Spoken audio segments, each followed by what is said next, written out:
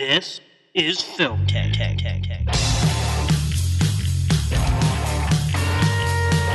This is your last chance. After this, there is no turning back. Oh, I don't know if it's on, but I like it. You know, we're sitting here like a couple of regular fellas. We're going to make film history. Can you say that again? Just the way you said it. Poor baby is starting to lose their hair. They won't know what they're looking at or why they like it, but they'll know they want it.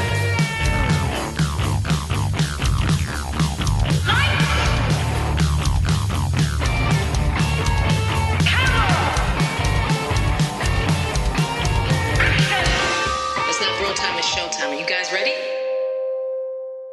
Hello there again, everyone. Welcome in to episode 208 of Film Tank. Alex Diekman here, along with Nick Cheney. Hello. I'm angry. The Kool-Aid Man. Oh, yeah. Oh, it's good to have you here, bud. Thank you. Also, Toussaint Egan Not guilty. has joined us. He knows. Objection. I was gonna say Toussaint knows what to tell the officer. That's good. Jesus. Jesus Christ. I did not see that squirrel. Wow. Oh, my God. It's going to haunt me for the rest of my fucking life. Deep cut. Yeah, that's a deep cut. That's part of the Film Take lore. Yeah. It's true.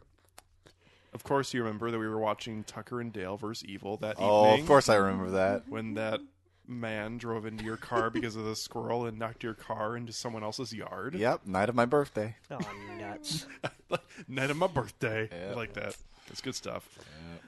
In addition to the regular three amigos, our friend Sam is here with us. Hey. Hey. Hello. Thanks for joining us, as always. You're welcome. And I'm Thank really you. happy because it's taken, I don't know how many times you've been on, maybe like 10, 11, whatever it's been. But we did not do the knocking bit, which I'm really proud of us that we've finally gotten past that, at least for one Me episode. too. Stop looking at me like that. Well, you're the one who does it, so. Yeah. So the film we are going to be discussing on this very episode, as Nick just handed me the physical Criterion copy that we just viewed. I come prepared. That's good because we actually watched this That's right. disc that you have here. And if you hadn't, we wouldn't have been able to do this episode. That so is thanks. true. Yeah. So the film we're talking about is a classic from 1957, and it is 12 Angry Men. The original film version, at least, directed by Sidney Lumet, who did films either in 6 or 7 different decades. I can't remember off the top of my head. Yeah, no, he from the 50s all the way up until before the you know what, I said it off the podcast. I'm going to say it on the podcast. Okay. We have now randomly done Sidney Lumet's, as of this episode at least, first film with 12 Angry Men, and his last film with Before the Devil Even Knows You're Dead. So what a wide berth of a career. I was going to say, clearly the world and the filmmaking that he was doing was in a different place. Yeah, but just like Scorsese, he adapts, he goes with it. Yeah. And he doesn't make Marvel movies. Well, I don't think he makes Marvel movies anymore because I think he passed away. So Well, Look, they're bringing Those are James Dean facts. back from the dead. That is Anything true. is possible. we're going to get a Sidney Lumet directed movie with some CGI. that doesn't make A any CGI sense. director. Grand Moff Tarkin will also be making an appearance. This is all just awful. This is the state of the world we're living in. Yeah. Tucson. Unfortunately. It's really sad It when is. a conversation that I've had regularly, I think with Nick and also other people, and I'm assuming that most major movie stars have done this, but I really hope they've all copyrighted their likeness. No, yeah, they haven't. I will actually say on this podcast, because we've had this conversation on the podcast, especially between you and you and myself. You and my Alex. son. You. where you have said this explicitly, that from our talks from the days of Jeff Bridges and Tron Legacy all the way to, Marvel doing de-aging with Robert Downey or Kurt Russell or whatever, and especially the Star Wars and whatnot, that there would come a day in which a person from, and you had cited like Marlon Brando, whatnot, but no, man, like, that's what's eerily prescient about what you had said, is that not only were you pretty much dead on, but it was actually in the fucking lifetime of this podcast. And it's not so much that I never thought it would come, I just didn't think it was going to come within like the next 5 years. I mean, we don't need to talk about it really that much, and I know there was de-aging done and not just CGI of people, although I'm really not sure about Edward Furlong and what happened there. In Terminator. Yeah, but I was gonna say the CGI in the beginning of Terminator: Dark Fate is pretty fucking good. It is good, and I will give it that. But at least in there, I don't feel grossed out because that's a property trying to play with its own history. But what you have explicitly stated in the past was that you believe that there would come a day in which somebody would just be casted, a dead actor, in a movie that had nothing to do with them, their career, or anything like that, and that they would play a full-fledged character. And that is certainly what the headlines of today has suggested, with James Dean being casted in a Vietnam drama. And oh boy, who's gonna do mocap? Andy Serkis. Andy Serkis will play the role of Forever. the understudy of James Dean. I love how the family of James Dean, whatever the estate, whatever, has said, like, we're so excited that this will be his 4th film. I'm like, nope. Stop. Definitely it won't not. be. Like, I actually don't even, like, I don't hold anything against them for agreeing to it, whatever. I more am just pissed that it, like, It's happening. director would actually want this, so to speak. Yeah. But to say this will be his 4th film, nope. That's not how acting works. But Nick, No. who are you to deny this director if he A wants white to cast, male. if he wants to have James Dean in his film? What if he wants to have James Dean in his film? What if he wants to have then Kevin get the porn Spacey star in his named film? James Dean. I don't really what care. if he wants to have? I just love the tone. I actually did think all the headlines were about the porn star who, unfortunately, is not a good person. No, and he's not. Yeah, I just love it the did take me a while to actually connect the dots, which is really sad. That says a lot about where my head is at with the current state of cinema and where my interests lie, and to, I guess, my knee-jerk reaction to people actually wanting to do shit like this. Yeah, the story. I just keep coming back to this. I've had to come back to it a few times today, and when we discussed it earlier, the idea that we thought about different. Boy, we just had to do James Dean. It was like, We no, you researched didn't. this. Yeah, You know? yeah. Research the idea that that's the quote. It's like, so what did you do before landing on this? Apparently, every actor living was not good enough, and we're like, you know what? Fuck it. We're going live with CGI. It's just I don't Tom know. Hardy was not good enough. So Well, that I understand. just in general, that's a good idea to skip that, especially Did in you a see him starring in role. Legend? We saw that in the theater. We did. I actually saw on HBO Go when I was browsing through their movies.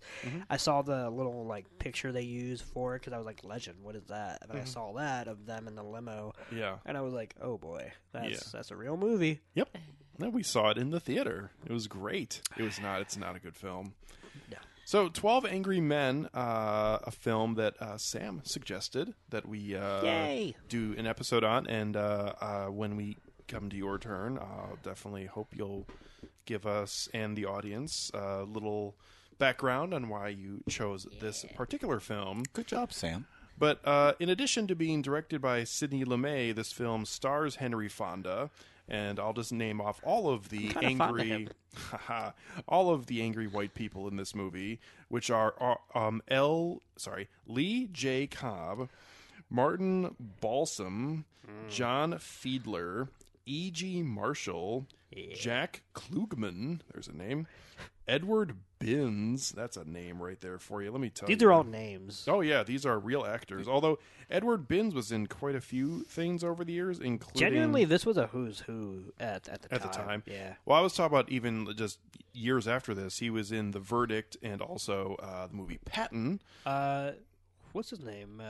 One of the other two were in The Verdict as well. Oh, okay. I want to say E.G. Marsh. No, Jack Warden. Oh, okay. Jack Warden was. Jack Warden, who plays the only... Which was directed by Sidney Lumet, so it makes sense. Oh, okay.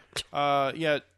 Jack Warden, definitely the pacifist of the group here, who I always remember from both The Replacements and Dirty Work, unfortunately. Wow, really? Yeah. Those I remember him in The Replacements. I don't know, but I've seen like Dirty Work from like start to finish. Oh, you don't need to. Yeah. But we're talking about the what do you call it? The Norm Macdonald Norm film. Macdonald, yeah. Okay. He also was in The Great Muppet Caper. Oh. Those are always fun. I've never seen that. Yeah, it's That's good. one No, you're not that going to break my Alex balls liked. over that, but you're going to break my balls over Christmas Vacation. Yeah. Yeah, I mean that's just it's just another staple. Muppet movie. Yeah. Christmas Vacation's like You said you had never requirement. seen a Muppet movie. That would be the equivalent of saying you've never heard of Christmas I Vacation. mean, I've seen Muppet Treasure Island. Okay, there you go. That's it. Yep, that's all you had to do. That's it. I had the Hey, but he only saw Muppet Treasure Island because he wanted to see Tim Curry's performance. That's actually true. Which is a good point. I loved honestly Tim that's Curry an when I was a kid. that's an underrated one. It's not like Muppets in Space, which is Great, like though. just genuinely He was like bad. my favorite villain in everything. I used to have the CD-ROM, the PC game of Muppet Treasure Island. Oh, yeah, I played there those was games. There was a really fun moment when you have to like clean the ship's window or something like that, and you basically I can't remember if you used a sponge or Rizzo the Rat as the sponge, but it was something along those lines. Reminds me of those old Jumpstart games that I used to play. Yes. Weren't those great? I distinctly remember those. Yeah. And, So Played the shit out of this those. is Farming getting Spy very as well. very off Anyway. topic. Sorry. But the Yeah, Mom. going back, and I haven't really watched them lately, but I've just thought about specific things regarding some of the dialogue in the Muppet movies, which obviously are clearly made for children. Just even though I am well aware that she's a pig, just the shaming of Miss Piggy is Well, yeah, that's Ooh, the whole boy. gimmick. Yeah. Yeah, no, it's awful.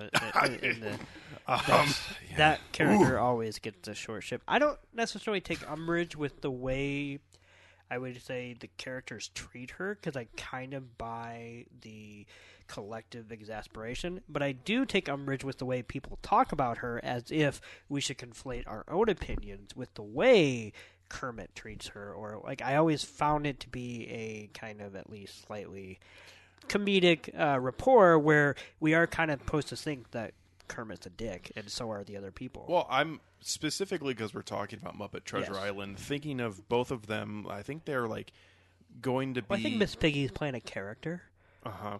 in that movie. even worse for that then. But they're both like about to be skewered, I think, or they're both maybe hanging from somewhere, and like the rope or the stick she's hanging from is like breaking a lot faster than Kermit's is. And again, I know she's a pig, but I don't know. That just Succulent. it just hasn't aged well. Moving on. Was it in the Joker episode that I sang the Robin the Frog song halfway down the stairs? Absolutely. The poem based on did. the Yeah. the Winnie Yeah. the Pooh creator. Okay. Yeah. I was trying to remember when It was either that or that last episode that we did. So yeah, Sam, when you listen, if you listen to the I Joker do. episode, you'll hear me sing Robin the Frog. It may song. have also I'm so been. excited. You may have to listen to the episode me and Nick just did on the Loved Ones, because I think it may have been that. I'm not positive. It would have been weird if I just did it for you, though, because we were the only two people. Well, I mean, I would do it for you in private, but In addition to Jack Warden and the other gentlemen I've already named, Joseph Sweeney, Ed Begley, George Voskovich, and also Robert Weber. Now that's a man's name right there. Robert Weber. That's good. None So of the binary. others were. What was that? I'm sorry? None of the others were. No, they Yeah. all sounded like pussies.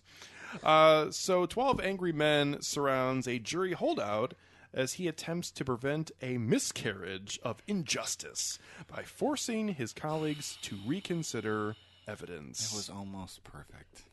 What a summary. It was almost perfect, if not for that word. All the summaries are written by the people who write reviews about Watchmen, so it's great. It's fantastic. You don't like miscarriage? I get. What do you have against miscarriage? I get the phrase and how it works as a miscarriage of justice. It doesn't work. It's a weird phrasing. It's a really weird phrasing, and it hasn't aged well. It carries.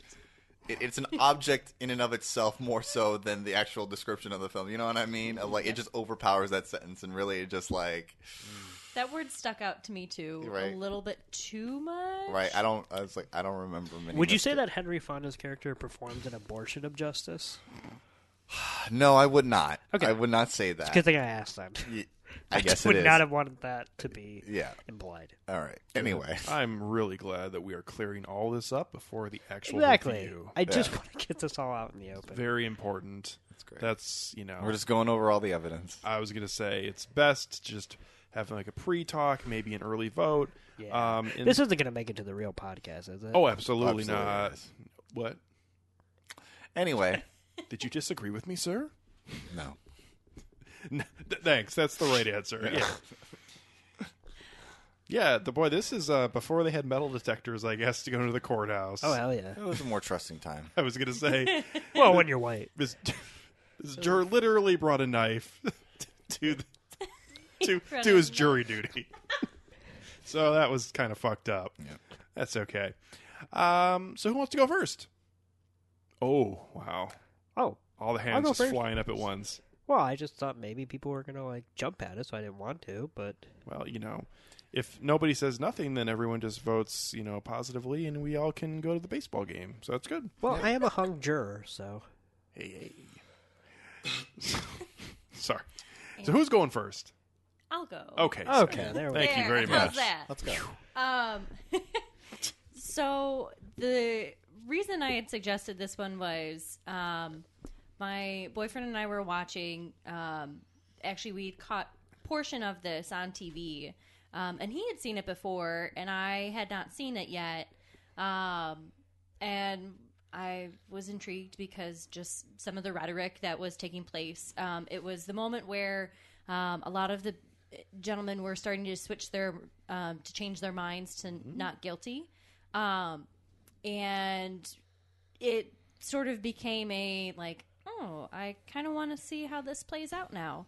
And I had suggested it as well, just because I wasn't sure how many kind of classics, if you will, or sort of like black and white films. You guys had done. No, that's been one of our goals of the year. So, and I know we had talked about it on previous podcasts of like kind of, and I know Alex and I have had conversations about it too of what sort of films do we want to expand to, and things like that. If I've had any like films that I've watched that that are a little bit older or things like that to bring up.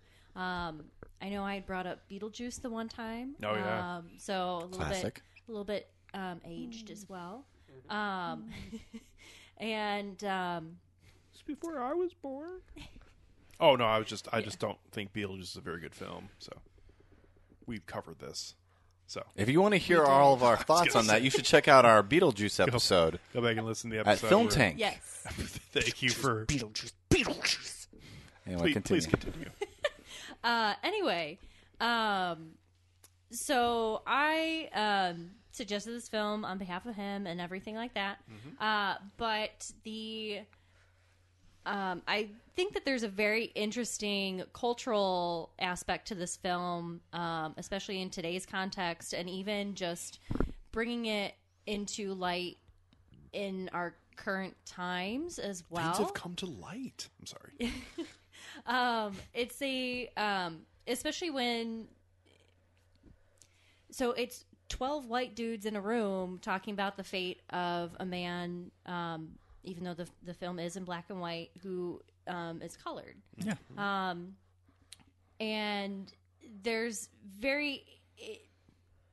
for lack of a better term, interesting opinions that each of the men hold. Very spicy takes, if you will. Yes, that is the best way to phrase it. Very spicy takes. Oh, it's a hot day. I mean, they shunned a man in the corner because he was being extremely racist. Yeah, you're not supposed to say it out loud.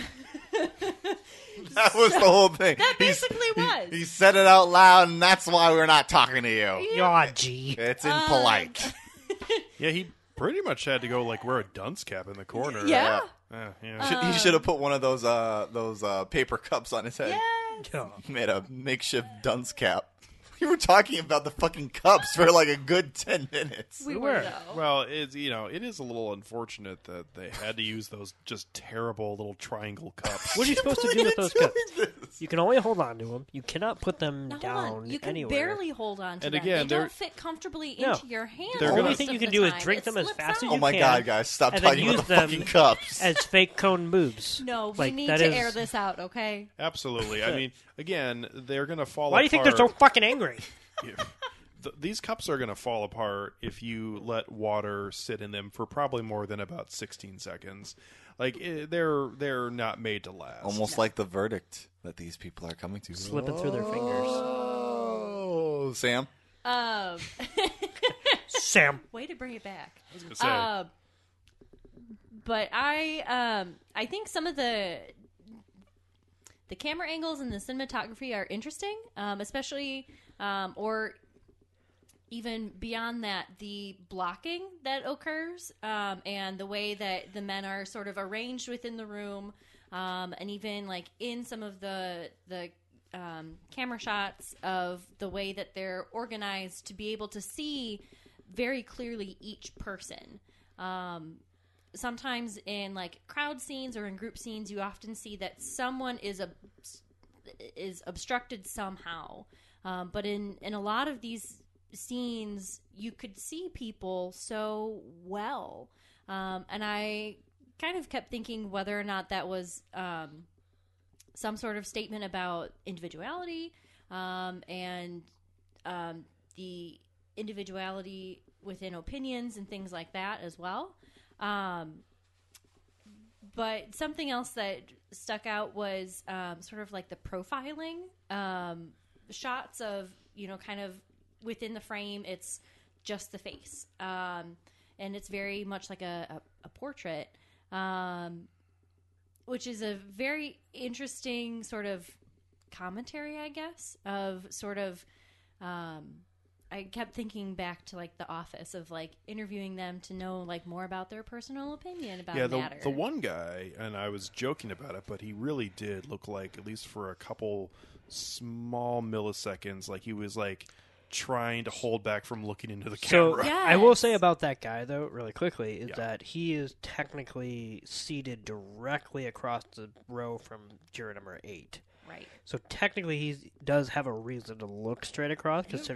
No, I just mean as far as like continuity of. Right. So I kind of agree with you in that it's a weird angle because obviously compared to all the other ones, they can kind of go at a side or at a glance. But at least there's I would say an inter-universe reason as to why he'd be looking straight ahead. Oh yeah, it just from the actual context of what he was saying at the time, it just came off as a little preachy. Yeah. But, Please continue. Aside from that sort of stuff, I also think that the content is fairly interesting as well, especially the way that you watch minds evolve, if you will, and the sort of, in some cases, peer pressure of opinions and sort of watching the stakes of determining another man's fate is a lot of times there's difficulty in sort of making a decision or it is not taken as heavy-handed as it should be sometimes, which I thought was a very interesting take within this, especially when you think about the era that this was created in, both filmed as well as written and performed in. But sort of kind of taking a step back to I guess, highlight, if you will, some. I don't know what the word is. Notable points. Yeah. I think that's the best way of putting it. So yeah. Okay. That's my overarching hot take for a moment. Okay. Yeah. I'll go next. Already? Yeah. It's been a couple of 1 week since you licked it. Yeah, I was about to say it too, then I stopped. I Thanks, was man. going to say, like, Rose in Titanic. It's been 84 years. Bare Naked Ladies is like my favorite group, so I'm not just doing that randomly. Okay. Alex can attest to that. Yeah. They're one of Nick's favorite groups. We saw them in concert earlier this year. Damn. It literally happened, and they are a bunch of guys who are... Bare naked. Well, it's a good thing they weren't. They're past their prime. I was going to Oh, say yeah. they are no longer in the prime of their career. Oh, That's yeah. fine. But they, really quickly, I just want to say this because everyone shits on them. They at least earnestly love what they do and don't really expect much else out of just being, Bare Naked Ladies. So That's pretty cool. they Yeah, don't have an ego. Let's put it that way. yeah, they all look like Kevin McAllister's father. So Damn. Hey, on that Life night, comes at you fast. we saw Bare Naked Ladies and Hootie and the Blowfish, and I think you would agree with me that Hootie and the Blowfish had the most embarrassing moment of the night. Hootie and the Blowfish. It was a decent concert, but yeah. the ending of their concert when Darius Rucker sang or gave a cover of "Fight the Power," Yeah. that was uncomfortable. Well, especially we're just talking about this. That makes me feel uncomfortable just hearing about it secondhand. Okay. First of all, is someone who has seen Public Enemy actually yeah, that's true. Yeah, in concert before, and not that makes it any different, but seeing Chuck D actually perform that, and then Hey. seeing Darius Rucker fight the power. Oh, no. And if then, you let him cry, by the power. And actually, I think it was when that started, and it was pretty late in the concert, and we were playing to leave And that before the accelerated encore. it. I was gonna say when they started We need to get playing the that, fuck out of here.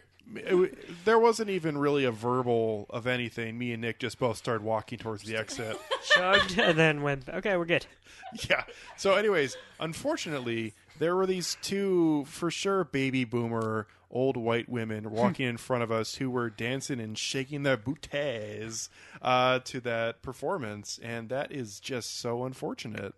So, especially again, being looking at each other, being like, "Yeah, fight the power." It's like, oh, have fun back at your ranch. We'll see you later. God. Tucson. Okay. So, anyway, it's been a couple of years We're like since... Hootie and the No Fish. It's been a couple of years since I've seen this film. I'm pretty sure I first saw it when I was in high school, and I might have actually read along with a couple of the scenes, for one of my theater courses when I was in high school. I remember enjoying it from back then, and I really enjoyed it, returning to it after many, many years. It's an impeccably well-written film. I think it's a very well-acted film. I can't remember the name of the characters, but I do know their juror designations. I mean, the protagonist, juror number 8, he's awesome. And juror number 3, who is basically the last holdout, he gives a really,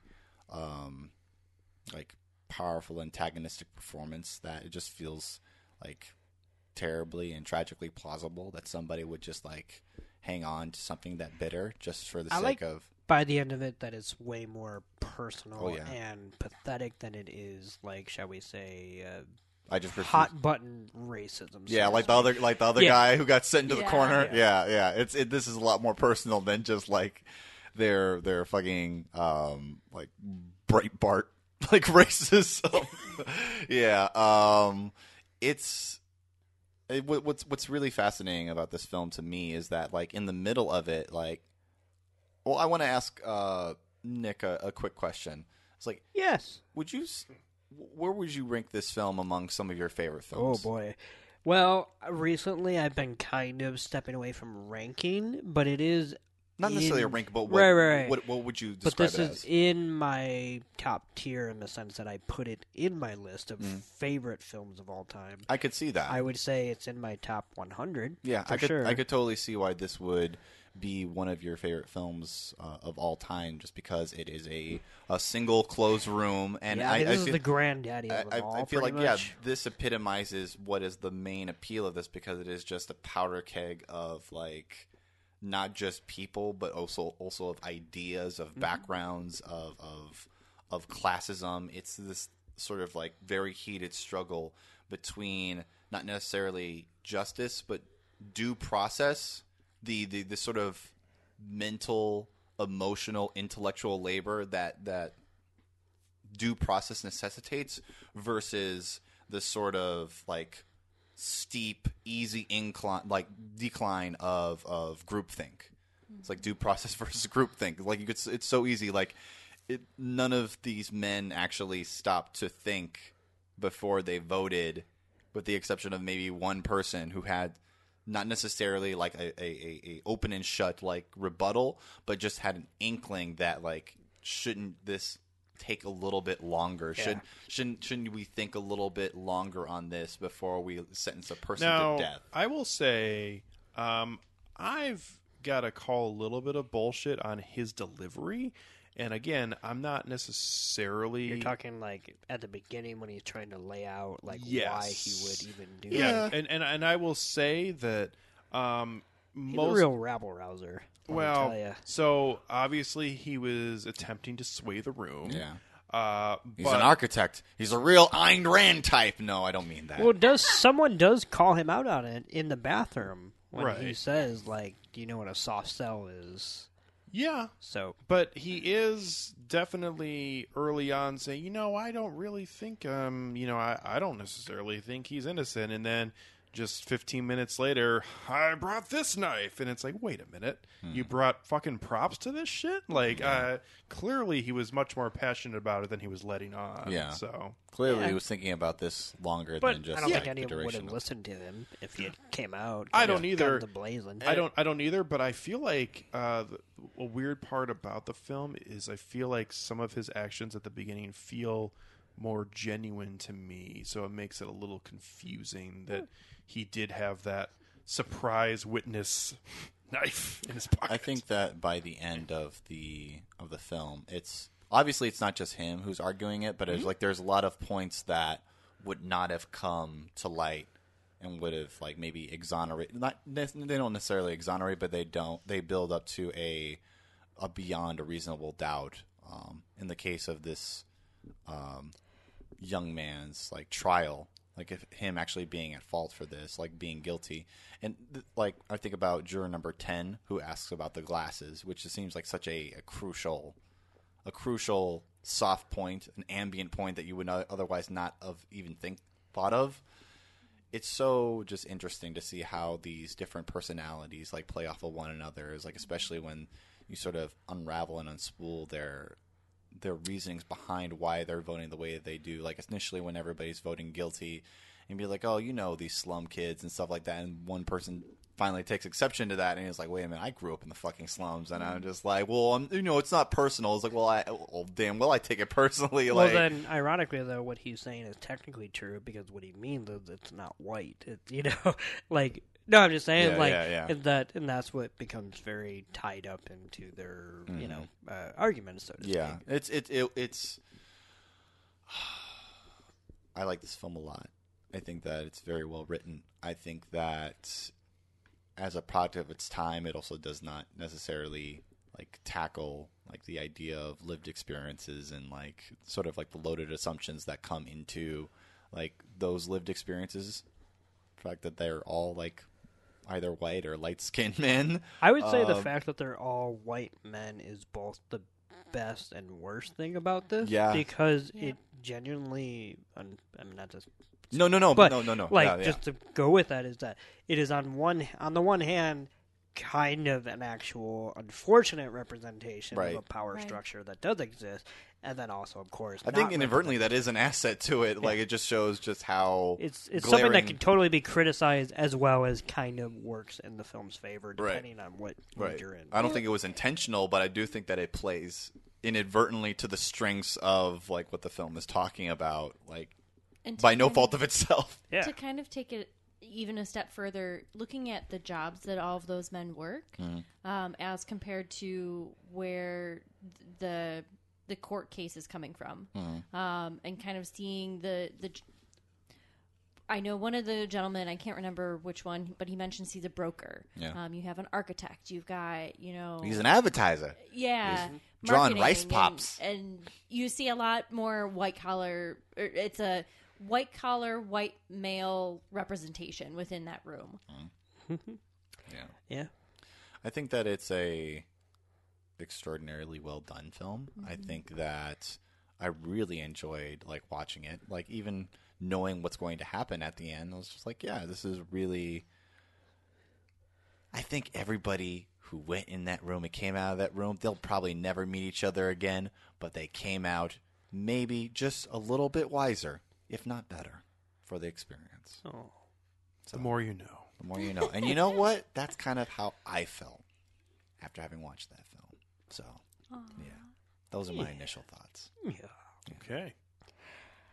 I very much love this movie. Mm-hmm. It's obviously, as Tucson pointed out, very much right up my alley. It's the whole single setting pressure cooker type structure is my bread and butter, and so obviously this is the granddaddy of all kind of single setting movies or just stories in general. And what I really think about this movie that I think is kind of underappreciated in this day and age is that you have to remember that this script started as a teleplay for a television show, which was Studio One on CBS, because during the 50s and 60s, 50s in particular, one of the most common types of programming on across the networks was live plays, which we're kind of seeing a resurgence of in this day and age, but also exclusively musical, which is weird. It's weird to see a resurgence of something, but also to do the most technically hardest thing of them instead of just starting small with more grounded plays or whatnot. But anyway, but you had things back in the 50s like Studio One, which this debuted as, or Playhouse 90 and whatever, and those hosted just a wide variety of amazing programs. Of you had people cutting their teeth like Rod Serling of the Twilight Zone fame, and who wrote a great script, and other people who both acted and behind the camera. It was just like a training ground for just wonderful concertos of drama for the American public, and especially to watch it live. And 12 Angry Men was one of the seminal works that got debuted on Studio One. And I think you kind of get that vibe when you watch Sidney Lumet's film adaptation of it. And which is to say that it is a very small film, and I don't just mean that obviously in the fact that it's a single location, but the direction of it is, I would say, very out of the way, because even though there are some really grandiose movements and shots, like the opening when they first go into the jury room, that's an unbroken shot almost of about 5 to 10 minutes where we really get to go around the entire room without cutting to another angle, as we get to meet these jurors and the way that they carry themselves before they start to deliberate. But other than that, it's a mostly, I would say, extremely controlled but meticulous way of presenting this drama, because it lets the characters and the actors obviously do their bit, and it lets these ideas stand for themselves. And I think it's all the better for that. And it's actually one of the better examples. There's a movie called Marty, which it's funny because 12 Angry Men did not win. I don't even know if it was nominated, but it definitely didn't win Best Picture from the Oscars the year it was, whatever. But another movie that did win Best Picture is actually not as good as its teleplay debut from Playhouse 90, which is Marty. And the movie starred, I want to say, Ernest Borgnine and the... I forget who played the original in the teleplay, but that was a much better version of that story, so to speak. Whereas Sidney Lumet kind of understood exactly what the story was and how to stretch it out to a 90-minute feature, so to speak, because these programs were generally about 50 minutes with advertisements and whatnot. And what I love about this particular incarnation of 12 Angry Men is that it doesn't really betray its roots in television. We clearly get what would be considered commercial breaks when we have these interludes when the the people go, or the men go to the bathroom or kind of take a moment in between deliberating. And those are actually often the most telling moments of this movie. There's a great scene toward the end where I think Jack Warden's character turns the fan on, and he realizes that he could have turned the fan on the entire time, but because the electrical switch for the lights had not been switched, there was no electricity running.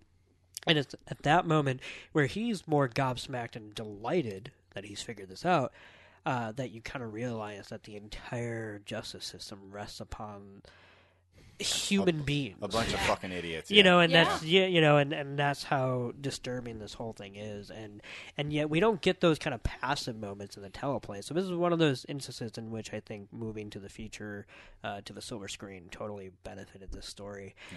Even though I can understand why someone wouldn't want this drawn out because it's kind of a simple story or whatever.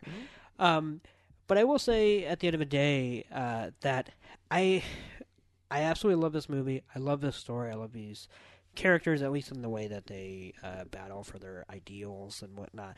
And the thing that I don't get hung up on, which I don't blame someone for, but I also just don't really buy into, is the idea that, like, at the end of the day, like Henry Fonda's character, Juror Number 8, obviously he's on a crusade of trying to sway the juries and whatnot to give this another look and whatnot. And if we just go by common sense, like, we can ask ourselves, like, is that an actual worthwhile cause if it actually kind of does seem like the evidence piles up against it? And I'm not trying to get into... that question was even floated in the restroom where it's just like, well, what if you go to all this trouble to exonerate this kid and it turns out he actually did it? Yeah, no, and I think it's a worthwhile question, though. Like, even after the movie ends, like, I don't personally subscribe to the idea that once the movie ends, justice was served. I think when the movie ends, it's kind of uncomfortably ambiguous because we're not given an answer, and we are left with the idea that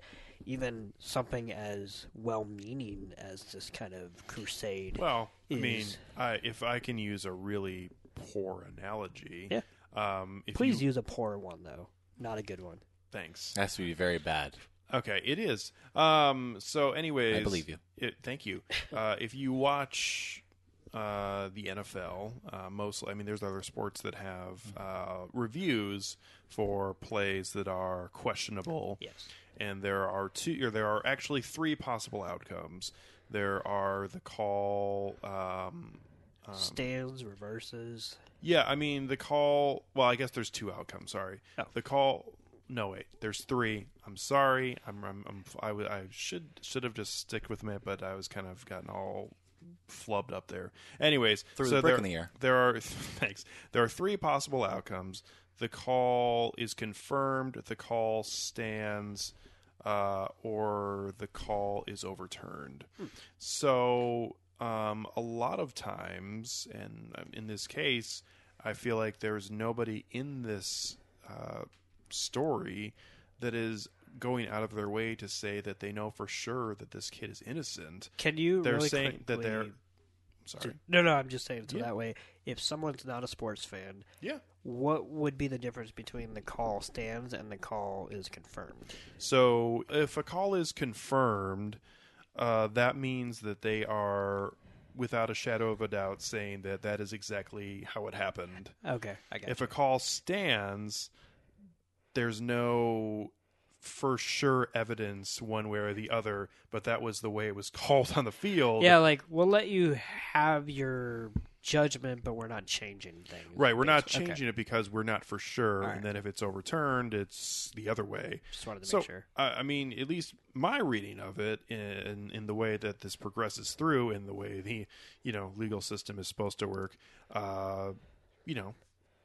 they're saying that they have reasonable doubt that he is not the killer, and I feel like that is something that is weirdly hard to really get a grasp around, especially in this film. Is that the eighth juror seems to be almost at times, especially early in the film, cheerleading on this idea that he is not guilty.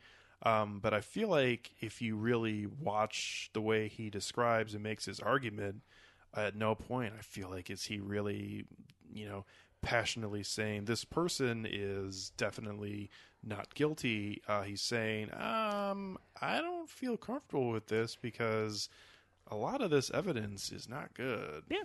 So. No, and I think that works, for me at least, towards its benefit, because at least, like, you had brought up the knife thing, and for me, when I watched this when I was younger, like, the knife thing was one of my favorite twists in a movie, which is not to say that it's, like, a earth-shattering twist of, like, it changes everything you think or anything like that, but... You brought a knife to a logic fight.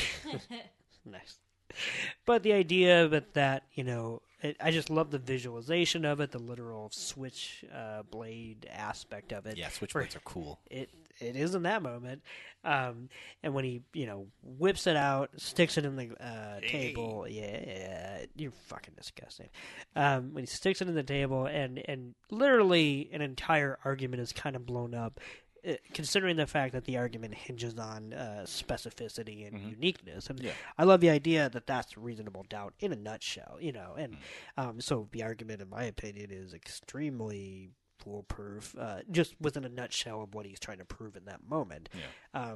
So I loved that moment completely. But what I like about that moment, and what I would say about the movie in general, is that, as I had mentioned before, because it has its roots in the teleplay business with Studio One and whatnot, that what I think the reason why I think 12 Angry Men ages well, like, obviously, in some respects it might not, as far as, like, the rhetoric surrounding the racism or whatever, but just the general ideas at play, is that I always found this to be an extremely abstract drama about the legal system, and that while there are some great moments of, I would say little moments, of condemning the legal system in general, whether it's like, I love what at one point some guy basically says, like, you already had a trial, like, what's the, like, well, no, this was part of the trial. So the idea that you think the trial is over because it's, you're now deliberating, that makes no sense. And yet I do think that is an actual common misconception of the jury's purpose or whatever. But while I agree that there are moments like that, or even the slight dig at the idea of, like, public defenders, of lawyers who maybe just want to get over with their case or whatever, in general I find this to be fascinating because I think it's a wonderful abstract piece of conflicting ideals when it comes to moral and legal debates and whatnot. And I think for that reason alone is why, whatever the outcome is, or whatever these gentlemen land on, it never really bothers me whether the person did it or not, because I find this more fascinating as a philosophical debate about the merits of a human being that never enters the equation of the conversation. And I love that in and of itself is probably the ultimate failure of our justice system, which is not to say that he obviously never gets to have his say, but he is literally, as we see, shunned from the conversation that will actually decide his fate. And while I'm not saying I can come up with a better system, there's something incredibly valuable about that in and of itself. And I think that's ultimately where this film's strength lies. And I absolutely love the crosstalk between all of them. And as we had mentioned earlier with the one, juror number 3, and how by the end it's not even that he's the most racist, because he's not. No. he's up there, but Always there. but He it's- just won't say it out loud. No, yeah, but it's more of his personal. else is thinking. But it's more of his personal demons that are blinding him to what's going on here.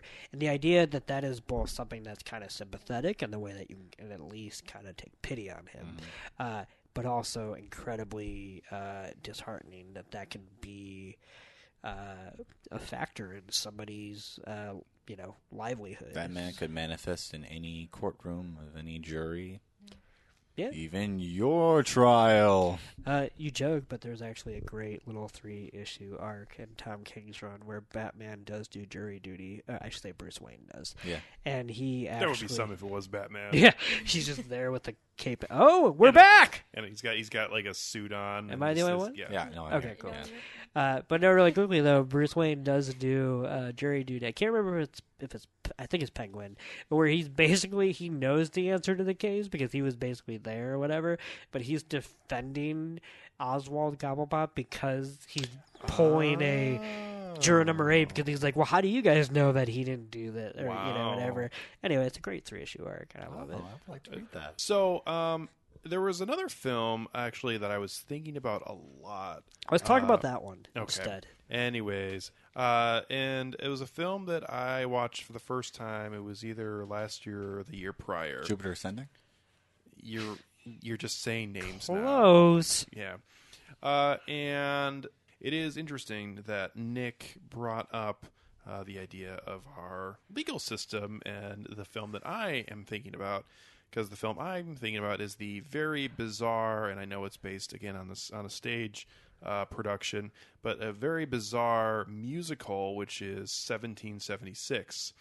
Yeah.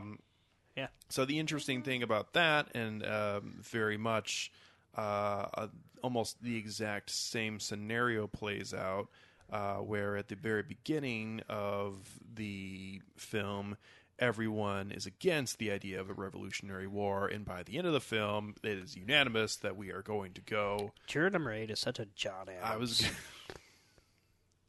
God. So, anyways, it is, I think, well, that's a much different film because there's a lot of things happening there that are just extraordinarily factually inaccurate. As these guys are like literally skipping around town with their arms in arms together, just being like, "Oh, let's go find him to write the Declaration of Independence." And you're like, "Nope, that's good." Thank you. Whew. But at the same time, just the idea of what you were just bringing up, Nick, of a bunch of white guys or a bunch of whoever, a small amount of people deciding extreme important situations, whether it's an entire nation or it's one person. The idea of other people being the deciding factor in the fate of whatever is going on is pretty fascinating. And that was just a 2-film comparison that I was having throughout, as I thought there were a lot of little similarities that are, just in terms of structure. But this particular film, this was the first time that I've actually seen this version. And I thought it was, as everyone else on the podcast does, I thought it was quite good.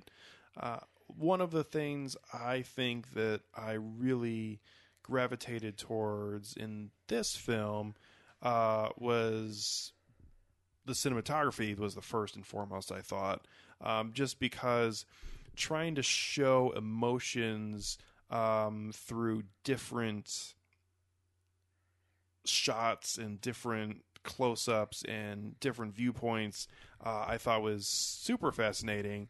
And even if like you get like the weird close-up right on somebody's face, and it's turned in a certain way. Also, too, the way that the camera was able to capture just sort of the almost like hawk eyes that are coming from people when certain members of the jury are speaking and they are saying some shit that they are not down with, and they're just looking at it and I'm like, better not talk about him like that because that's racist. I just thought that was something that really made it easy to bring myself into the story, and also just get so much more out of this film than is just the words that are being said throughout the different characters throughout. Obviously, the performances here are all across the board pretty solid, and some of them are very, very good.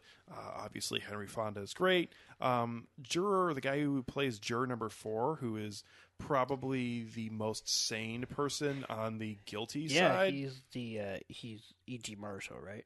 I believe so. Yeah, because he's the one with the glasses. Yes. And I had mentioned while we were watching that he originated the role of Willie Loman on Broadway with Elia Kazan directing the first production of Arthur Miller's Death of a Salesman, which is crazy to me because that would be amazing to watch. I second that. I would third that. Yeah. Toussaint? 4th. There we go. Whoa, I fifth. Unanimous. The eyes have it. Well, I thought he was great, and I thought that character was also great because even though, and this is really how I feel about our current political system, so that's great. We live in a society, man. Yeah. I feel like there are a lot of times in real public debate and real life scenarios, as long as you come with actual analysis and actual real thought, I mean, there are people who could make good arguments for real things. And a lot of things that he was saying throughout this film seemed logical and seemed plausible, and there's a reason why any reasonable man or woman could think exactly what he's saying sounds legit. But the idea of just having real conversation about situations like this, and that it shouldn't even necessarily be just because a man's life is hanging in the balance. Like, it should be a lot of situations in life in general, or even, legal situations or life decisions, whether it's deciding to get married or deciding if you want to live with somebody or deciding if you want to purchase a home. Like, you should actually think about these type of things, and really, versus not at all. Well, I mean, a lot of our current materialistic and capitalistic society is based on the idea that you shouldn't think about things. You should just pull out your card. And I'm not saying that there aren't situations when impulse buys are bad or good, because I impulse buy things a lot. But and again, when it's coming down to a certain measure of reason, Criterion Blu-ray, yeah, when it's coming to making like actual decisions that affect your and others' lives, like, you actually should think about this shit. Oh yeah, but that's hard. Yeah. That is correct. That's the point. Yes. Yeah, I know. I'm being facetious. We are evolved humans. Like, this is supposed to be hard. You're not just supposed to sit there and click like on somebody's bullshit marathon on Facebook. Like, so yeah. I will say, just to add to that. Yeah. Or do you want to finish, or do you want to go off? There was only one more thing that I really wanted to mention first, and that was another comparison, and it's not exact 1-to-1.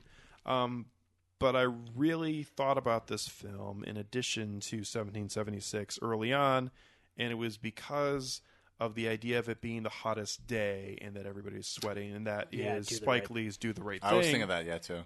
Before we watched this, when we started, I was about to say, this is like if Do the Right Thing took place in one room and it didn't let the black people in the room. It's pretty much it. And I've got to say, a lot of there's only one room.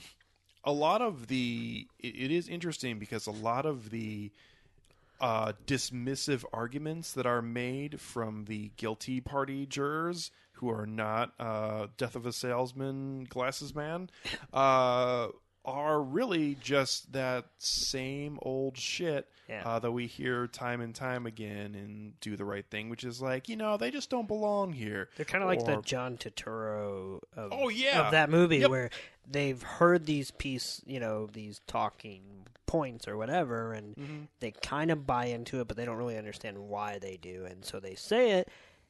And then logic comes around, and now obviously not all of them are necessarily swayed by that. For example, I think the old guy, even though he's shamed into the corner, I don't know that he somehow becomes not a racist.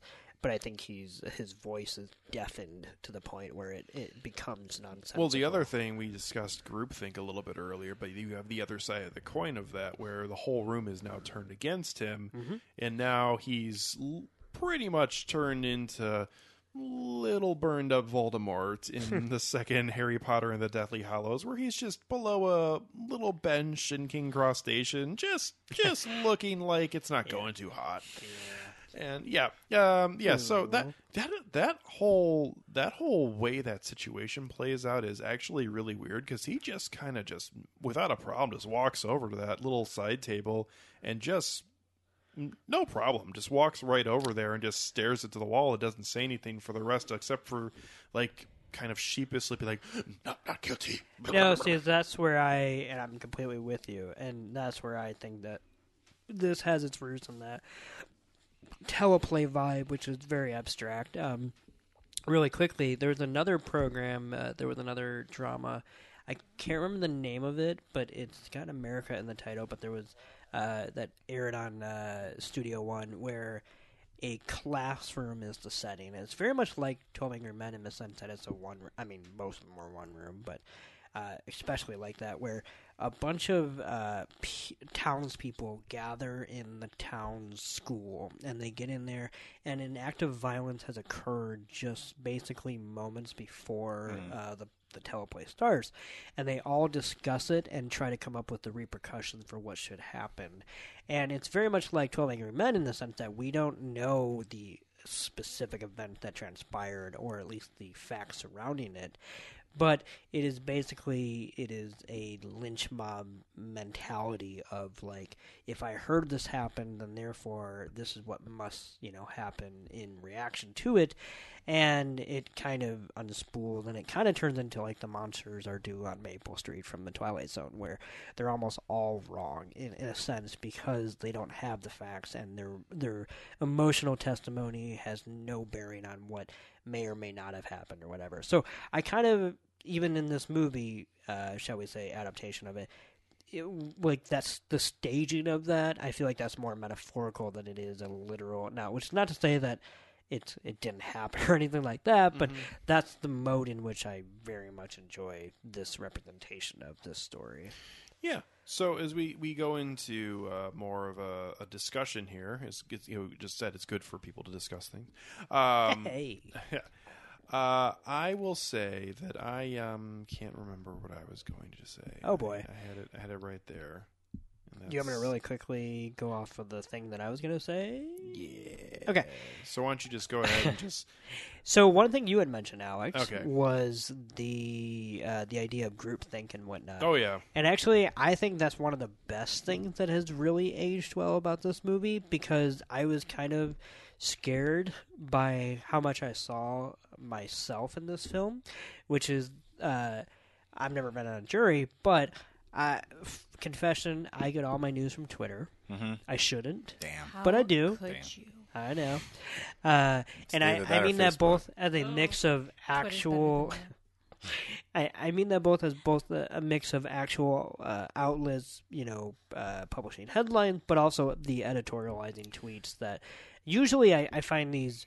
I see a long list of tweets from random people that I follow, and if I follow them, that means that I must agree with them on some subconscious level. Twitter is like an RSS feed, only with more egos and worse. Yeah, absolutely. And here's the thing, though, is that I'm surprised, and I watch a movie like this, and it really reminds me of how it's just an echo chamber for my own thoughts, which is that I see people tweeting about stories that I haven't even actually read yet. Usually that's how I find out about news stories. That I go, okay, wait, what are people tweeting about? Okay, I need to find the original, whatever. Then I read it, but I've already read the tweets in which they're reacting to. And I'll admit on this podcast that when I read their reactions, even before I get there, I'm already probably subconsciously agreeing with them. It's not like I'm reading them and going, well, I disagree. There's no way this can be true. Like, I've already cultivated a world in which, I'm only getting my news from a stream of sources that I already admire and respect in some way. And obviously, while this is not the exact same case, I think this is a good kind of metaphorical representation of the way groupthink happens, which is that it only takes one person to say something that you can kind of see the logic in before you start to doubt everything you think, and therefore then start to follow that down the rabbit hole and only see that as the truth. Because you have a room full of men besides juror number 8 who see a trial and see the evidence presented. And I do think the evidence, like before the deliberations happen, do point out a guilty man. I do think the defense lawyer failed, and I think the prosecutor won, so to speak, and painted a case of a guy who, quote-unquote, clearly murdered his father. So, of course, I would, myself probably, I would see that. I would agree with it. And then I go into a room and a guy is like, well, I could have the same knife as that guy. And then that, to me, felt like me reading a tweet about a news story where I was like, yeah, he could have a knife like that.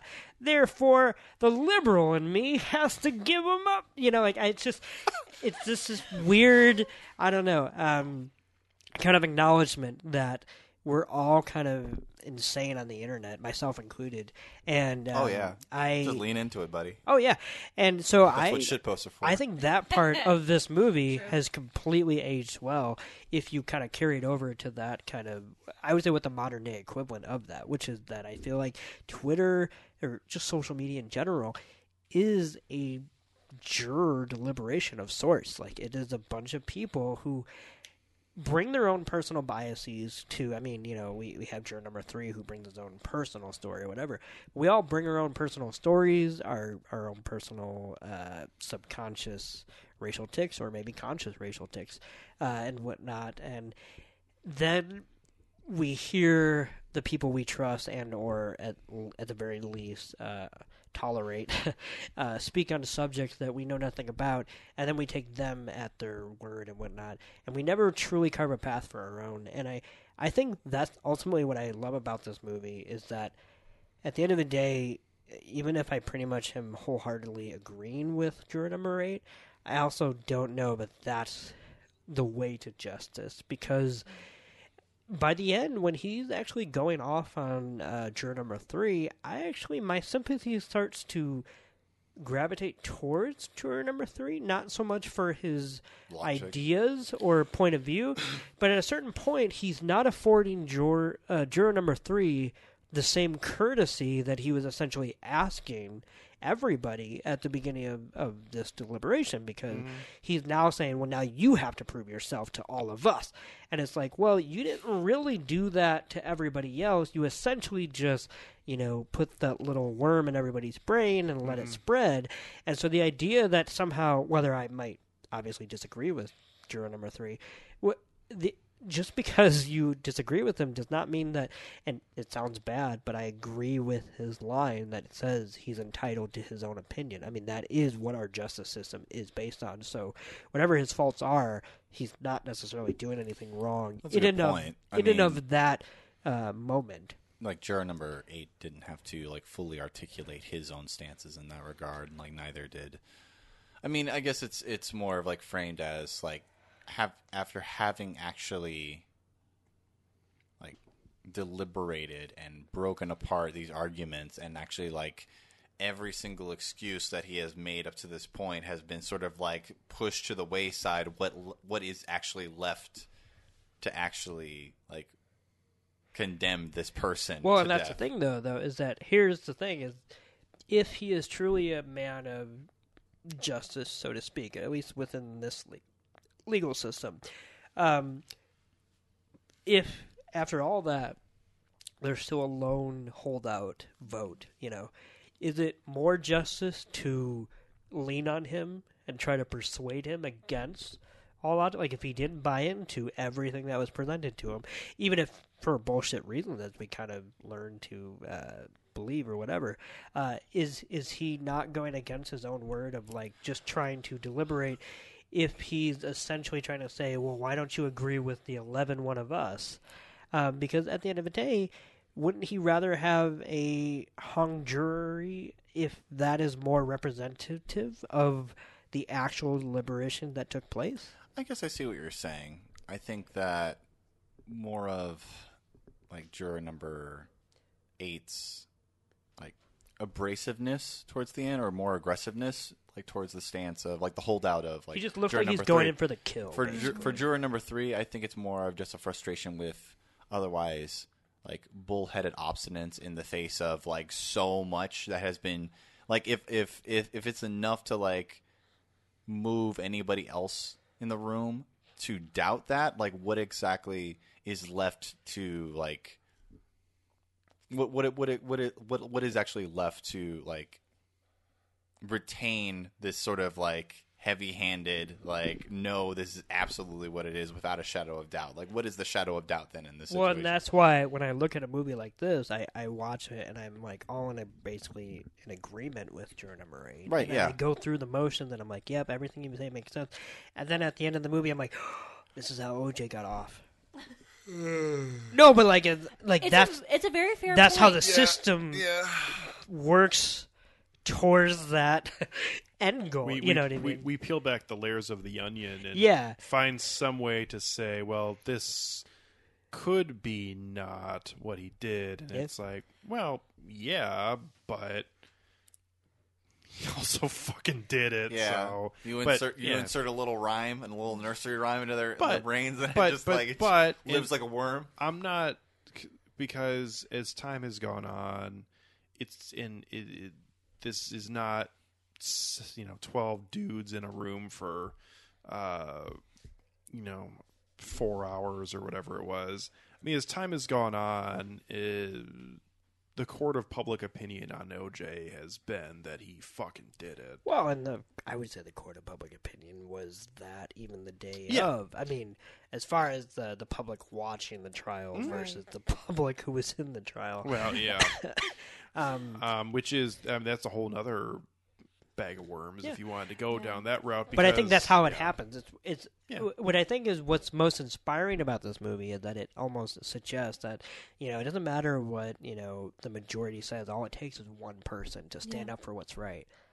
But the insidious other side of that coin is like, okay, but if that is all it takes, then it means that we are then once again only beholden to one person's perspective of justice, which means that the system we have is fucked. Well, I will say there are a couple jurors here that everybody gets a vote, and welcome to our election system. And I'm not saying it's wrong, and I'm not saying one of them makes that joke too. Literally before they do their preliminary vote, they're like, "Oh yeah, we should elect him senator," which I actually thought was pretty good. So there are two jurors here that are first the one played by Jack Warden, who literally does not have an opinion one way or the other because he really just doesn't want to be there, and he wants to go to a ball game. Okay, then he's got tickets burning a hole in his pocket. Burning a hole in his pocket. He wears a little pork pie hat. He makes jokes all the time. But he looks like the guy from Batman. He's got a striped suit with a matching hat. He's got a zoot suit on. When pressed by the other juror, his initial response is, "I don't need to tell you," which was bullshit. And his second response, when pressed again, he sounded like Sarah Palin during her interview with Katie Couric, where she was just like, "Oh yeah, I read all those newspapers. Which one? All of them." Like, oh yeah. Oh boy. Oh boy. Oh boy. You clearly have no idea what the fuck you're talking from my house. Yeah, you clearly have no idea what you're talking about. That's great, and it's becoming painfully obvious. So the other character in here, who right off the bat, I was like, "Oh boy, you're part of the problem and why we're in this situation right now, you fucker."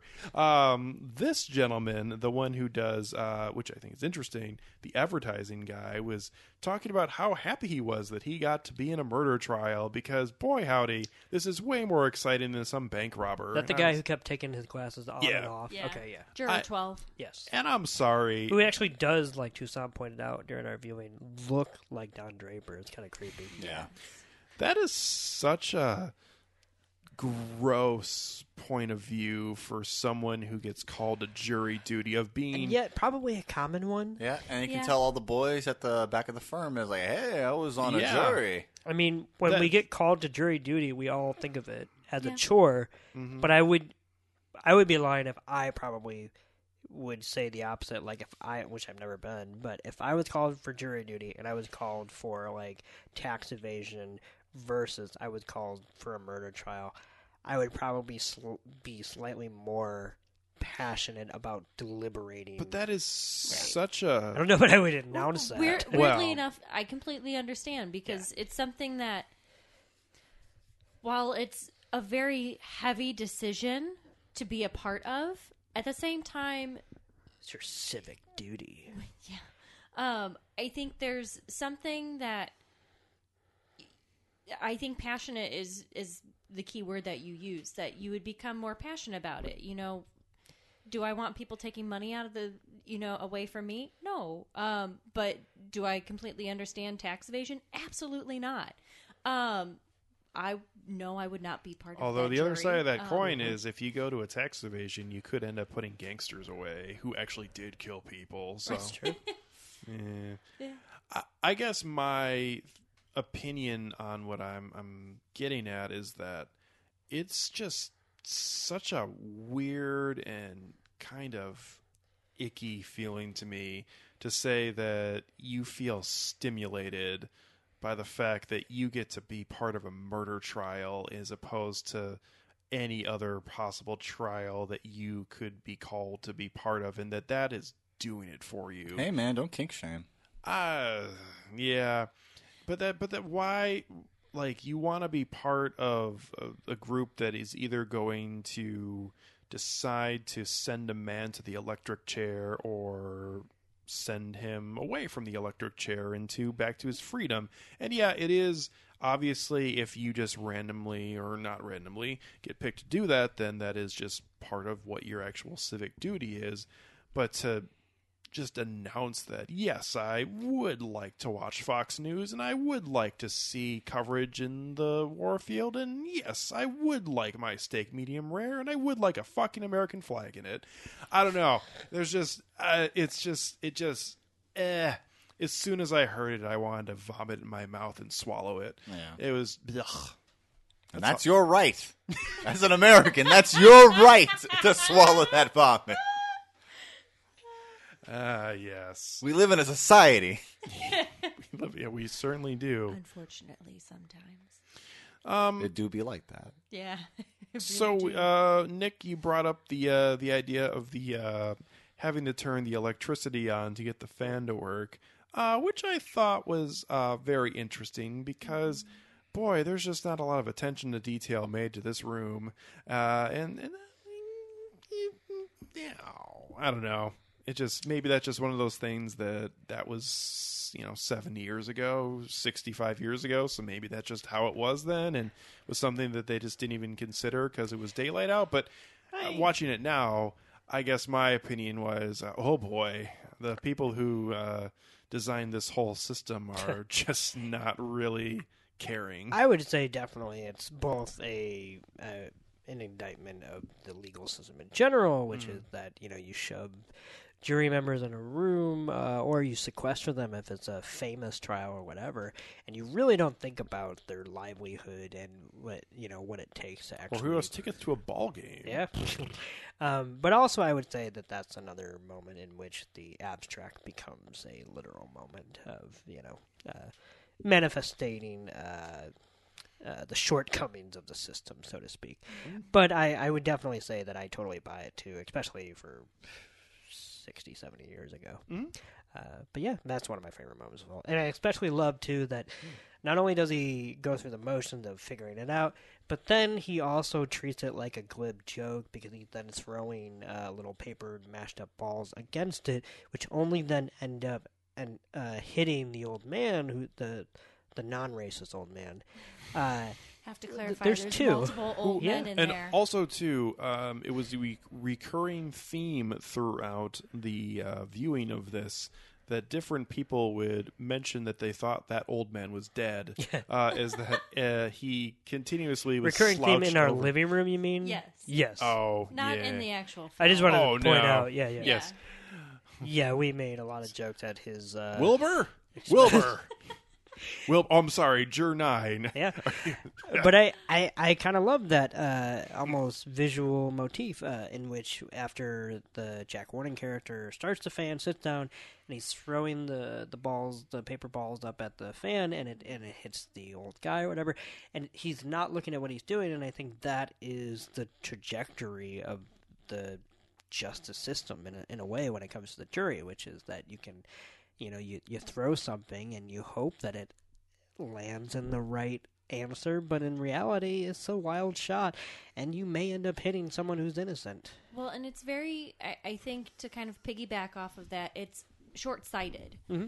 For as much as you can't, and I think, I guess some of the blocking plays a good part in this, that you can see what you're doing, and you know what you're doing initially, but that final outcome that actually comes from throwing the ball behind your back, you can't see it once it's past your perception, and you don't know where it's going. And I think sometimes to kind of bring it to like modern issues of there are men who have been tried and they've received a guilty verdict from the jury, and it turns out that 10 years later it looks like guy's not guilty at all, DNA and whatnot. Yeah, exactly, that he's been exonerated. Mm-hmm. And granted, that's not every case, no, but it's a thing. But if it exists, truly it's a thing, and it's interesting too, because you also I think the very final scene of them all going down the courthouse steps, they are all going off to their own lives. Mm-hmm. They are very that moment in the deliberating room is such a pinprick in their lives, despite the fact that it was such a momentous moment for another individual. And yet here they are, the jurors 8 and 9, they're like, oh, by the way, my name is Davis. By the way, my name's this. And then they just simply part ways, and that's it. And I think Toussaint had mentioned it, that they're all in this room, and the chances of them ever crossing paths again is very marginal. And even then, would they extremely even marginal. recognize them? Yeah. And I think there's something to be said about that too. Of there's these weird, I guess there's this weird kind of etherealness about the justice system sometimes, of that it exists for that moment in time when it's so big and it's meant to have a bigger deal made of it, but we forget that happened most times, unless it's a case like OJ's where nobody ever forgets, apparently. Well, and to go along with that, of this just being just another case, and I mean, even if maybe that he had his own thoughts on it, so that was leading to his poor presentation. But I made a comment when we started watching this film that the judge actually looked like he could give no fucks about this case at all, and not even about the case, but just about doing his job. He was kind of reading well, this is a really big decision for you, and you've got on this side and this side, and time's up, and go in there. It's this guy is just not happy. Everything about his body language suggested that he was just done for the day, and you know what? It's just another, it's another brick case. in the wall. Yes. Which only, I would say, makes it not no... to the bedpost, and I was like, maybe not the right one this time. but But I would say the judge's body language and whatnot only makes it even more abundant as to, like, it's no wonder why this entire jury room is pretty much over this case. Like, Yeah. even them, or I should say, they are victims of this system before they walk into the room. Well, so two things I'll mention. One, I think the judge, who's probably sat on a number of cases, obviously not all of them murder cases, but just cases in general, obviously has his own opinion. And now, we have female judges, have her own opinion, whatever. But this judge seems pretty decided and probably has seen cases like this before. That who knows if he's really actually considering, could the man walk all there? Betting on a juror number 8 in the room. No. Every time. Well, he... Juror number 8! I'll get you! Yeah. I'm assuming when the verdict is read, and we don't obviously get to see it here, I'm assuming that he may perked up a little bit when they read not guilty and be like, oh. Well, technically, in our legal system, we have that very weird tradition of the foreman has to write it down and give it to the judge so he gets to know the verdict before the jury reads it. Which ruins the surprise. I always feel like it's a weird tradition or whatever, because I'm sure there's some weird legal reason for it. But at the end of the day, I'm just like, why should... if the whole point is that they're supposed to deliberate, I feel like they should have the I don't know. Maybe it's like really just like a bad way to look at it, but I feel like if the judge really doesn't agree with it, be like, no, nope. I actually did read that that's essentially what can happen, and it doesn't really ever happen, but that in there's... very rare I was going to say, he can cases. invoke some kind of, like, no, go deliberate more, or something like that. But that's bullshit in and of itself, because why should they have that power? I mean, you picked the 12 jurors, and they've decided whether it took them 5 minutes or 5 days. That judge part, that was very intriguing to me, just because, not really, not caring too much about his job. I want to make 2 comments really quickly about the staging of, this movie, but specifically over by the bathrooms. 2 things. One, we mentioned the moment in which Jack Warden's character turns on the fan and throws the paper balls. I do want to point out that besides the fact that I like that moment for the kind of the way that maybe highlights the justice system and whatever, it's also just a great character moment, because it does kind of almost unequivocally state that he's still preoccupied even at that moment with baseball. No. And that even in that subconscious moment, he's still just wanting to throw a ball around and not really think about the case, which I love. Yeah, he's like a little kid. Yeah. Like a little kid in a grown man suit. Yeah.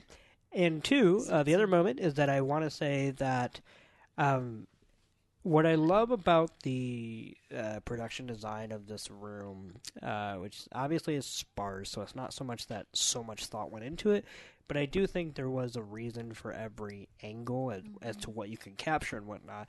And one thing I loved about this is that almost every time we see a person go into the bathroom, we're watching it from an angle in which you can see both doors, the men and the women, and the women's door is obviously never used. And I think that's a conscious decision to always visualize that there is a one-way track going on. While I obviously think that 12 Angry Men may be dated for its protagonist, I don't necessarily think that Sidney Lumet was unconscious of the kind of white patriarchal system at play here, and I do think, much like the victim of this piece, possibly at least, with the person on death row or whatever, that women are at least being acknowledged as someone who's being shut out of the conversation in the same way that the person on trial is in a way. So I love the fact that we always see the men in the women's bathroom in plain sight every time the men's bathroom door is used. If I can bring something to that, please.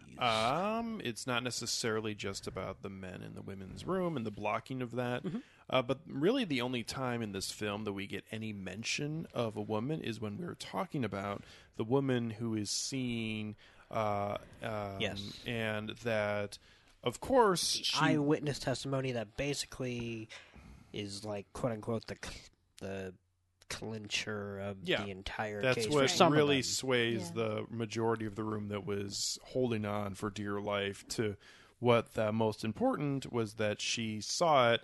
And, the obvious literal that she just made a mistake and saw something that she thought she didn't. And also, too, I mean, we talked, there's, it's a small mention of it, but the idea of, it's just taken word for word that this is what she told authorities, especially in this era, I'm sure. Now, ma'am, you saw this, right? You saw that they, I think I did. We're going to write down that you saw him being stabbed by this particular person. And when you come in, wear your glasses. Yeah. Well, and that's the other thing, too. That's really the only comment, though, we really hear about her is that, you know what, she's 45, she wants to look 35. And it's Yeah. like, fuck. I like how they keep basically awful. saying that she's an old woman, and then later on in the movie they Yes. say she's 45, and I'm like, oh boy. Yeah. That. Seriously, she's pretty much Yikes. dead. I mean, Jesus. You know, life expectancy of the time. What? No. You have dysentery. Because especially for better. women, Yeah. especially if they birth children. Or if they're on the Oregon Trail. If they're on their Oregon Trail. They're Excuse on me? The Oregon Trail. Oh, Okay. I thought it was some sort of weird euphemism, and I was No. like, I know, right? I Where thought it is was a- this The from? Oregon Trail. The video game when Yeah. you go on the- Okay. and then you That get one I dysentery know. and you Yeah. die right away. Yeah, I thought you were going for You something guys are else. gross. No. No. That I would was- never make a that was joke your like phrasing. that. Okay. Yeah, right. Yeah. Thank you. Cool. Any hoozle. Jesus. Moving on. To kind of make a point about that too, it's interesting that they, and I guess both one, that she's a woman, and that the other quote unquote eyewitness is an elderly man, and that both have faculties about them that cannot be trusted. That the old man can't walk very fast because supposedly he's had a stroke. He can't move quickly, and then the woman supposedly having glasses. And seeing through a train. I mean, I know they explicitly state like, "Oh, they prove that you can see through a train," but that's a weird stretch. It's a very weird stretch because having like been in the city and like been in buildings where like In the city. the L, is going right past, and even being the person who's like on the L train, like it's very tough to be able to kind of, figure out what you're looking at, let alone to identify something so specific. And even the sounds that the guy is hearing, like above him. Who's to say? And this was something that I thought initially when I was watching the film. Of no offense, but who's to say that the sounds that he's hearing aren't like muffled from other apartments, or the sound of something being dropped isn't something else that's dropping. Maybe it's not a dead body. Granted, if I heard that whatever sound it was, I would have been like, oh no, I'm dead. Or what if it's his, they kind of say that there's a possibility that he was murdered at this time and then later on he heard Right. the sound. So what if the sound was the son coming home and then dropping to his knees? Right. Something like that. It's just... Yeah. So another thing to go off of what we're talking about you were mentioning that the idea of the train going by and the woman seeing that, and they have the exhibits of how you can see through it. We're getting into a different topic here, but I think it's relevant in this film, which is the idea of the really just terrible defense attorney that this person clearly had. As we see the prosecution as some sort of scientist there to say that no, if this train is in this exact spot with this lighting, you can see through it. And the defense attorney can't even bring up that the guy can't walk 40 feet in that time period because he had a stroke. And I don't want to say that it's only because of racism, But if Then you don't say it. well, I mean, But factors do point. the reality is that I feel Don't you like do it. well, I mean, people like it just Oh God. obviously either it's A, coming from lower means, or also B, just having a defense attorney at that time that is just doing a job and maybe doesn't really care. I think it's a combination of classism, it's a combination of racism, and it's a combination of a overworked public defender who is basically just being set up with another sort of case that presumably, like me, is going to fail just simply because he might be too stretched thin. I don't know. I'm only inferring from like what sort of context would sort of yield such a piss poor defense on part of the defendant. So. Yeah, I I mean, agree. they're in trial 7 days a week, Right. and Right. the Right. prosecutor is in trial once a month. That's not the other. That's Yeah. like they've got other cases that they got on their mind too, and there's like, oh, I can't do all the footwork like Mr. Juror number 8, Yeah. Yeah. So which is fucked. It definitely is. Like when you think about it in that. and they have to be the ones who figure all this shit out. Yes. and I think that brings up a good point of sort of bringing back how the judge was set up as well as how the jury came into the room initially of there were so many factors within that room, and it comes all back to like that group think idea of everything about that setting initially was setting it up, whether or not you agree, for failure in some sort of sense. But that, and it's just by, unfortunately, the system that it is, or that existed within that time, within that city, within that, I mean, that neighborhood in many ways. Yeah, and I think that that's more of a systemic issue across the board, and not just in Main Street USA, wherever, because there's never really a No, I mean, never for sure explicitly setting. stated. It's kind of like a Springfield, USA, Okay, where, yeah. which as a child I did not understand that there were more than one Springfield. Like I genuinely was like, oh, this is an Illinois property Simpsons thing, Sure. whatever. Yeah, but no. it was a little later on when I was like, oh wow, Springfield is a very popular. I mean, to be fair, that's our capital, so it's not Yeah. like it's whatever. Definitely Right. sounds plausible. But they're on the record saying that they chose that name for the anonymity of it. Yeah. Yeah.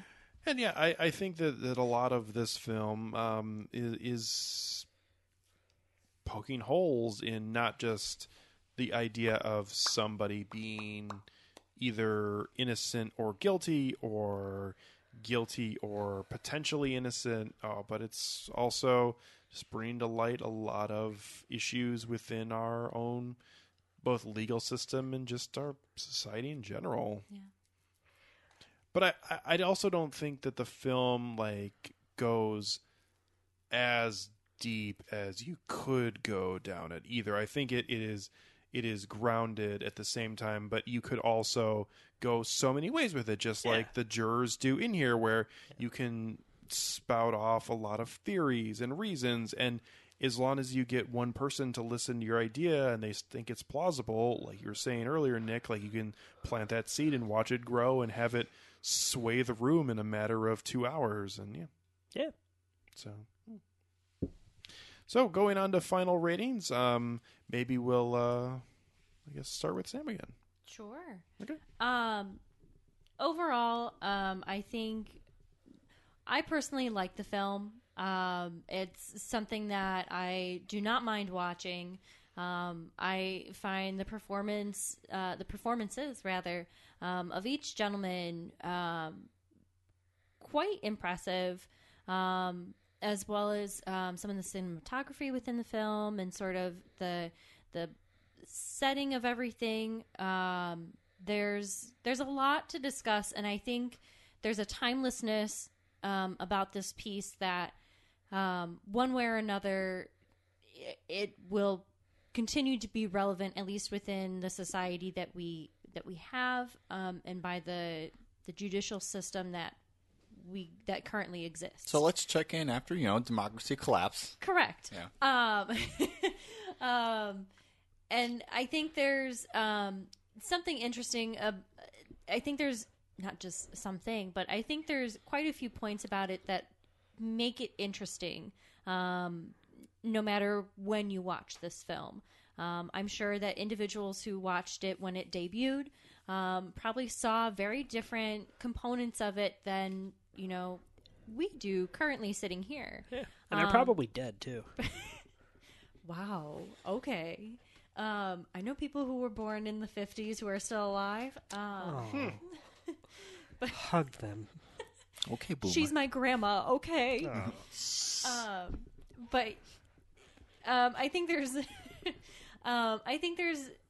a number of things about this piece that that kind of are well done, and even if sometimes it seems like, well, that's a bit shaky of like a camera movement or something like that, I think there's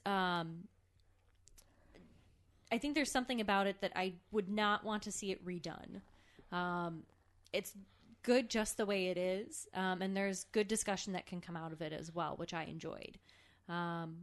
So overall, I liked it, and I would give it a 3.5 out of 5. I also very much enjoyed this film. I would go so far as to say this film is a classic. I enjoyed all the performances in it. I enjoyed the cinematography. I enjoyed the setting. But most of all, I just enjoyed the themes, and I also just really like the dialogue. I think that there are a lot of really strong moments in this. And yeah, I feel for juror number 3, even though I think he's an asshole.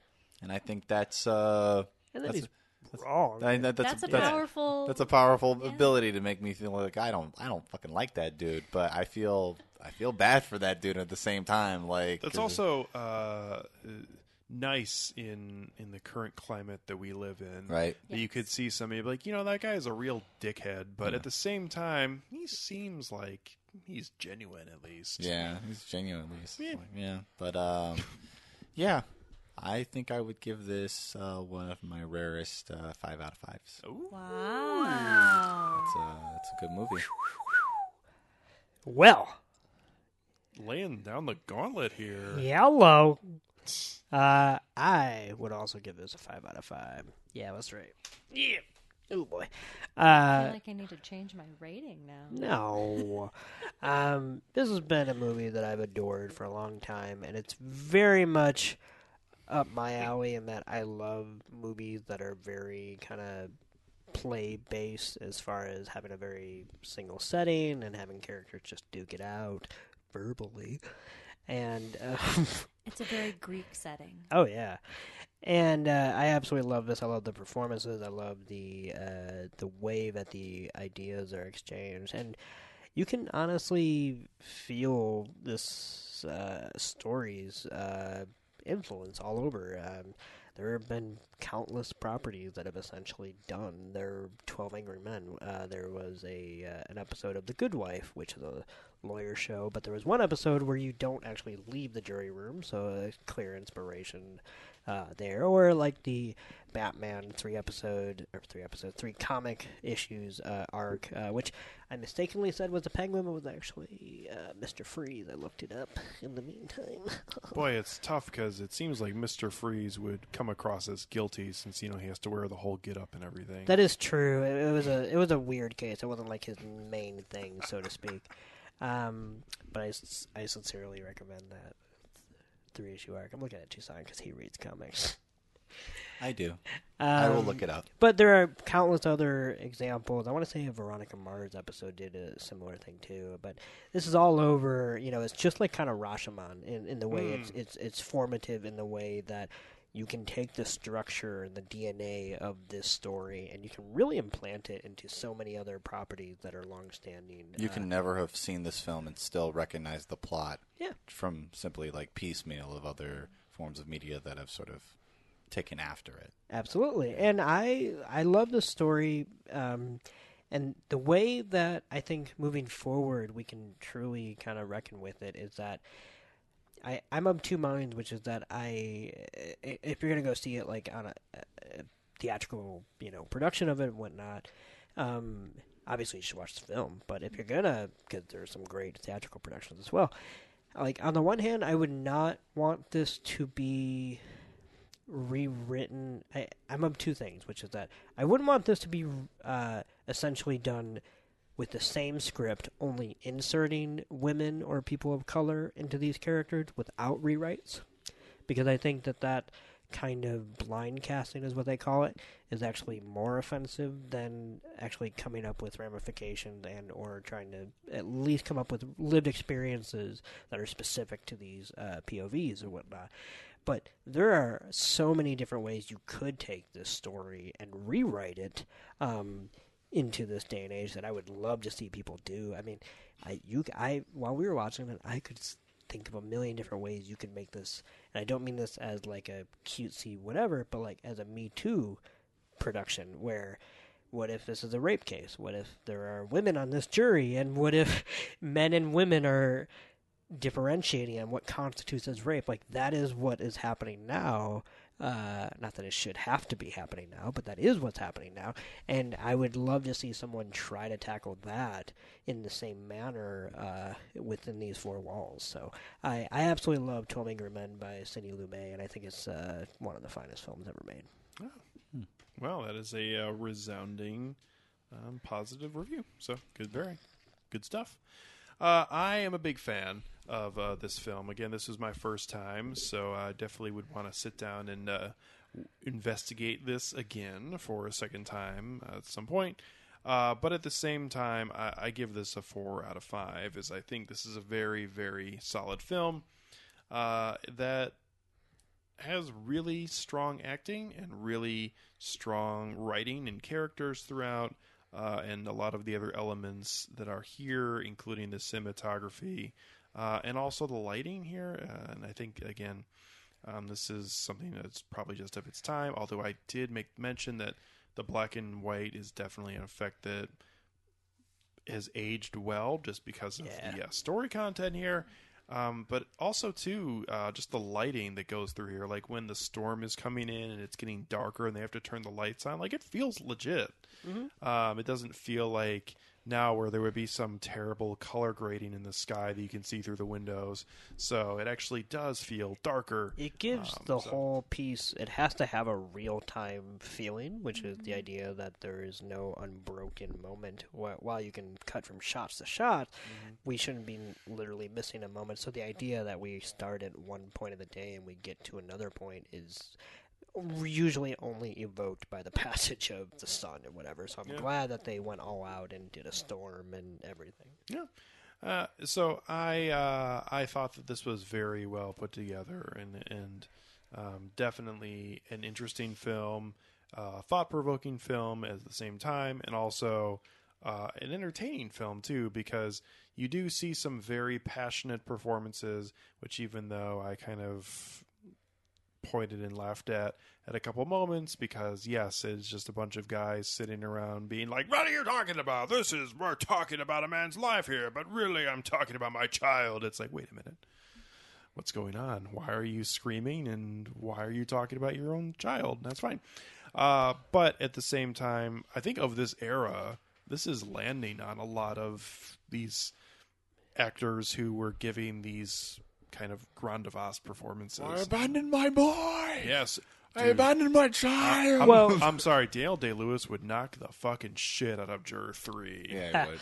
That'd be pretty great. Yep. But to tie it into what you're saying, though, as far as these kind of performances, like, to tie what I was saying into what you're saying is that, like, that's why I could actually see something like I had mentioned the Me Too kind of version of this, because when I see stories come out about events and whatever, I see a lot of males who get outraged despite the fact that they're in no way involved with the story and probably as bad as whatever the story is, but probably bad enough where they're outraged because they're upset about the insinuation that quote-unquote man has the capacity to do these things because they only look at it through the lens of their own lived experiences, and that's the failure of them and of the system in teaching them that empathy comes from outside and not from within. But anyway, I'm with you in that it's both this weird thing that's dated in the sense that it's so much a product of its time in the style of acting, but I totally buy the emotions behind it. Very good. So if you out there have any thoughts on 12 Angry Men, the Sidney Lumet version, or just that story in general, you can always send them on to us at filmtankshow@gmail.com, or you can also find us on Facebook or Twitter at FilmTankShow as well. Coming up on our next episode, myself and Nick will be joined by our friend Dan. I got confirmation that he will be here. Oh, fantastic. I assumed he would, Yeah. but that's good that we now have it confirmed that he'll be here. Boom. And we're going to be talking about one of the definitely highest rated and also most positively reviewed films of the year. The fact that it's coming to our local theater and we don't have to go to Evanston to see this foreign language film, I think says a lot about it. Yeah. And that is the new film by Jun Honbong, which is Parasite.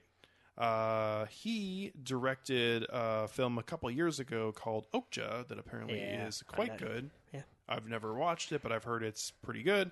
And for a lot of other people, the film that did have a little bit more mainstream attention from 6 years ago now. Yeah. The film that myself, Nick, and Toussaint actually all saw in the theater while we were going to Aurora University, and that was his previous film, Snowpiercer. Yeah. So, have you ever seen that? I have. Ah, yeah, that film's fucked up. Yep. Yeah. Babies taste best.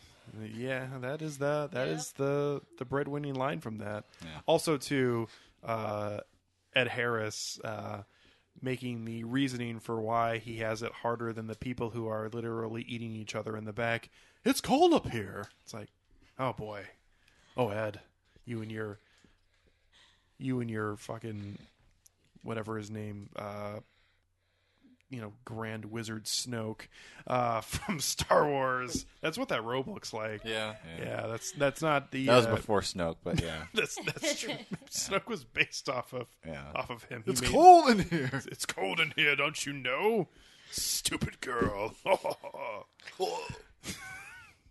Anyways, the film is Parasite, and again, it is getting glowing reviews by both critics and just fans who are going to see it. Yeah. A lot of whom are cinephiles. Oh, yeah. But at the same time, I feel like just from gathering, from looking on the interwebs a little bit, there have been just, everyday film viewers who went to go see it and have positive reactions. Yeah. So, yep. So, looking forward to seeing the film and talking about it. Very least, it looks like it will spark a discussion. Yep. So, something to look forward to coming up on episode 209. Sam, as always, thank you very much for joining us. Thanks for having me. Thanks, Sam. Thank you, Sam. You're very welcome. I won't speak for the other guys, but we really enjoy having you here again. Thank you. You did. You spoke in the plural single. That's like Yes. I meant we in the royal we. Okay. Aww. That was great. That was great. Wait, do you guys use the royal we, like the phrase, as like a thing, right? Yeah. Unfortunately, yes. Okay, see, Yes. I do as well, and I brought that up at work the other day where I said, oh, I meant like the royal we. Now, I know it's slang, so to speak, but like the person genuinely had no idea what I could possibly mean by this. Yeah. And I'm like, no, I think it's used often enough that it's kind of become part of our colloquial. I have no idea what the fuck you guys are talking about. Maybe if you remember watching The Big Lebowski, then you would remember the royal we. Is it in there? Yeah, it's in there. I can't remember that. I I think- just know. I think it's the one film that I remember where they actually cite the royal Can we. you guys help me out here a little bit? Or So, well, I'm going to be bad at explaining it. Yes, so I think please. Toussaint. No, I'm saying I think you should. Yeah. Because when I tried to explain it to my coworker, they didn't understand what I was going for. It's when you use we collectively in the way that it denotes something singular. When you're speaking for other people, even without necessarily like ascertaining their inclusion in it, so Yeah. to speak. Okay. And it started, or I should say, it originated as an actual royal thing, yeah. which is that the monarch, like in Speaks for. Britain, would So- use the it. country. But it's been adopted as the royal we. Like, yeah, we all think this. I actually use it. Actually, now that you're mentioning it, I actually use this quite often in a condescending tone when talking about things that are happening at the workplace. And I'm saying, no, that's what we think. Yep. And meaning that that's what upper management has decided, and clearly now everyone thinks that. And I think that's the thing, is that most people actually do use it, but then when I had at least said the phrase when I meant the royal we, whatever the person I was talking to just did not make the correlation between just the very simple concept and this proper noun that I had ascribed to it, even though it's not me, it's a thing. But anyway. Okay. The more you know. I've learned something today. There you go. Which is good. I've learned something and seen 12 Angry Men for the first time. It's been a good day. Yeah. And I got to hang out with all you folks. So, Meow. wee Meow, meow, meow. Royal wee. Can't use it like that. Nah, It's probably fine. not. Okay. So, from Sam Shamara, Toussaint Egan, Nick Cheney, and myself, Alex Diekman, thank everyone out there for listening to us here at Film Tank. And we'll be catching up with you next time.